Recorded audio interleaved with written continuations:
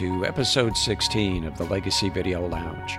I'm your host, Steve Pender. I'm a personal historian and video biographer and president of Family Legacy Video Incorporated in Tucson, Arizona. You can visit Family Legacy Video on the web at familylegacyvideo.com. In this episode, I'm going to do something completely different. I'm going to tell you a story, and I'll get started right after this. The whine of the table saw, the sweet smell of that sawdust, and the tap of a hammer on the nail. My dad's a woodworking ace. Now his grandkids will learn their grandpa's more than just a guy who built our dining room table.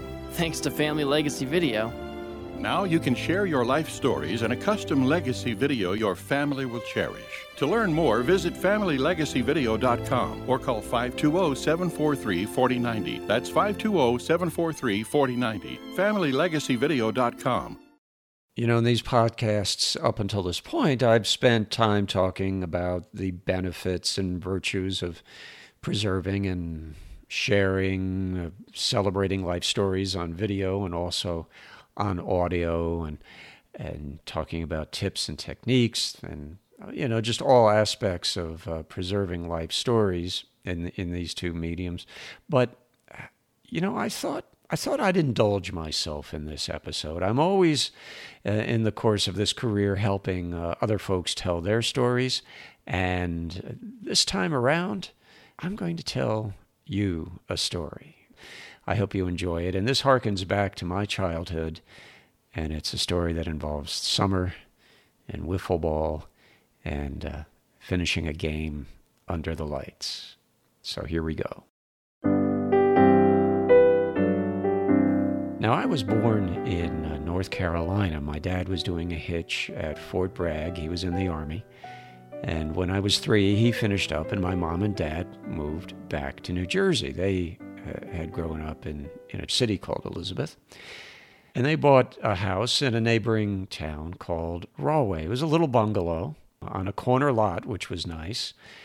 It was a mature neighborhood at that time. This would have been 1959. And the house itself was built in 1929. Nice corner lot, mature trees all around, small place, you know, unfinished basement. We had a porch as you went through the front door. At some point it was enclosed, and, you know, just paneled in knotty pine.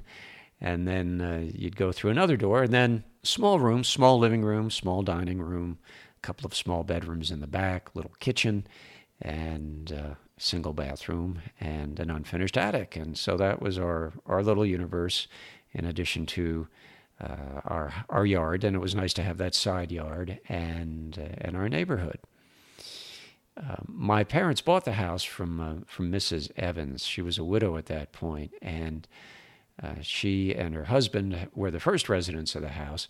Mr. Evans, I found out, we had 3 nice oak trees along the side of the yard. I never thought it was very nice in the fall when they drop all their leaves, but the rest of the year it was nice having the shade. And they were nicely evenly spaced because Mr. Evans had planned in his retirement to string up hammocks from these trees and just while away his time. And unfortunately, he didn't survive till retirement, and so he never got to swing in those hammocks. But we had the nice trees that resulted from that, and also a nice big maple tree in the front yard surrounded by a raised bed with a stone border. So lots of trees for climbing, and we did quite a bit of that. And our neighborhood was filled with kids. I mean, we had lots of kids our age, give or take a few years. And during the summers, we'd all gather. Somehow, for the most part, we all managed to migrate to our side street. Now, Thomas Place, when we moved into the house, and I still have a picture or two showing this, was just a dirt road. Church Street was paved. Thomas Place wasn't. And I think it was a couple of years maybe after we moved to Thomas Place that it did get paved. And I remember the city coming through and just kind of lopping off a foot or two of our yard and paving Thomas Place. So that in my young life was a big event. I remember that pretty well. And, memory, I'm going to take a little sidetrack. Memory is kind of a funny thing, isn't it? My memories seem to begin just at the tail end of my third year. I can remember standing in my bedroom and then looking into the closet. I don't know what I was looking for or why, and thinking, boy, I'm going to be 4. So, this was in the fall, must have been shortly before my 4th birthday. And that's just one of my earliest memories. Another early memory, which would have occurred about then, we had lived when we were on near the Fort Bragg base in a series of trailers. And when we moved up to New Jersey, we brought our trailer with us, and that had been parked for a while in our backyard till we managed to sell it off. And I can just remember running out one day in the backyard, and there was this kind of neat trailer, and running all through it and exploring it as if I'd never seen it before. But of course, I'd grown up there, so it was kind of funny, but just kind of crazy the way memory works. But those are 2 of my earliest memories. Anyway, on to Thomas Place. So it seemed like every summer we would adopt some kind of a new game, with all the kids in the neighborhood. It might be kickball one year. I remember playing game after game of badminton another year. What else? Of course, riding our bikes and racing around the block. We would do these things constantly. But I would say probably for a summer or 2, we got into wiffle ball. And I don't know if you know of wiffle ball. I know the wiffle ball company still exists, does pretty well. And it was basically plastic ball and bat. Baseball. So we'd have these yellow plastic bats, and the wiffle balls, which were white plastic with holes cut into them. And so depending on how you held the ball and threw it, and whatever spin you put on it, you could make the ball do all sorts of wild and crazy things, dropping and curving and spinning and all that neat kind of stuff. And of course, the nice thing about the plastic ball and bat was that you really couldn't do a whole lot of damage. The ball was light, so, if it happened to glance off a car or something, no big deal. The only exception to that, we had a neighbor on the other side of Thomas Place, Mr. and Mrs. Daly. Mr. Daly was retired by that time from the railroad. He'd been in the Navy as well, because I remember his eagle tattoo. But he would plant. They had a chain link fence. Just outside the chain link fence, he created a flower bed, and he would plant tulips in there. During the course of our wiffle ball games, we managed to irritate Mr. Daly occasionally because, there'd be a foul ball once in a while, and invariably we'd take the head off of one of those tulips. So I don't know how many he'd start the summer with, but by the end of the summer there were a number of decapitated tulip stalks, and he wasn't terribly happy about that. But, we didn't do it on purpose. We were kids. What did we know? But we would play game after game after game of wiffle ball. And of course, they'd be raucous, and we'd get into arguments about who was safe and what was foul and what wasn't, And we would just do this constantly through the course of the summer. I'm sure the Dalys and some of the other older neighbors loved it, but that was our thing. And it kept us out of trouble. Well, those summer days would then extend into the evenings. And, there was just something about a summer evening at that time in New Jersey. I mean, if you lived in that part of the country, humidity was king. You'd walk out of the house and it would be like walking into a wall. The humidity was so great. But as you got into the evening, that humidity, it would just kind of close in. There'd be a just a neat calm in the air. That's the best I could describe it. Kind of the opposite of what you'd get in a heavy snowfall. Well, things were just kind of be quiet, like right after a heavy snowfall, because the snow would absorb the sound.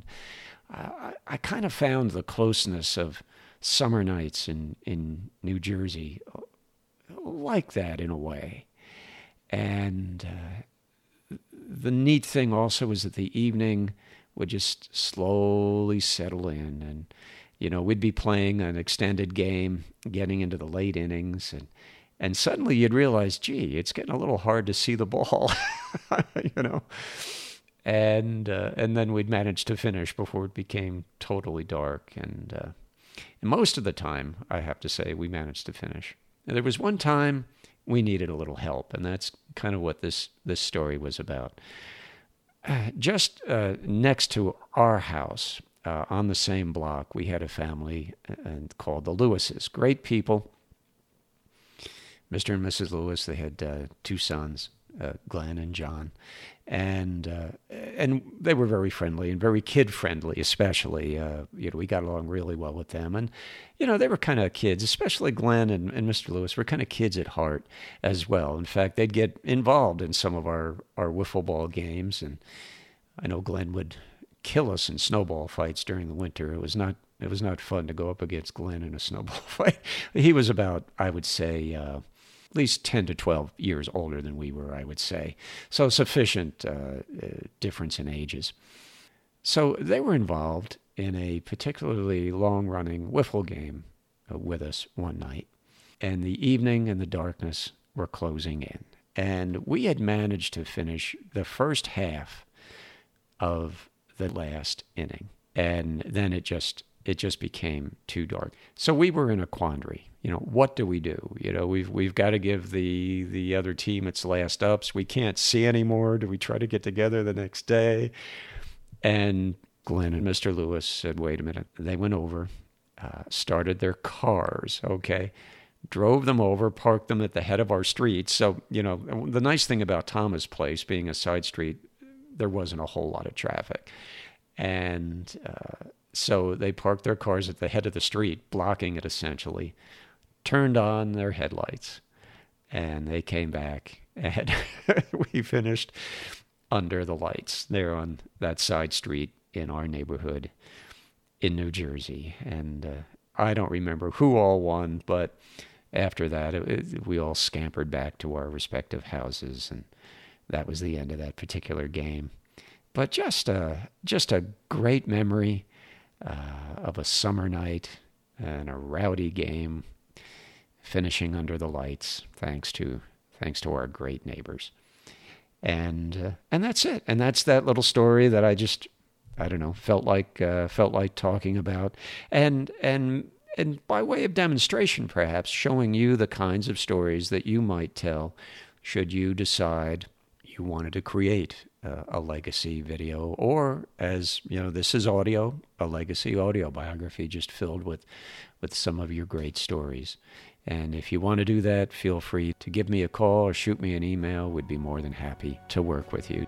So that's my little story, and that's it for this segment of the Legacy Video Lounge. If you have any questions or comments, please email them to me at steve@familylegacyvideo.com.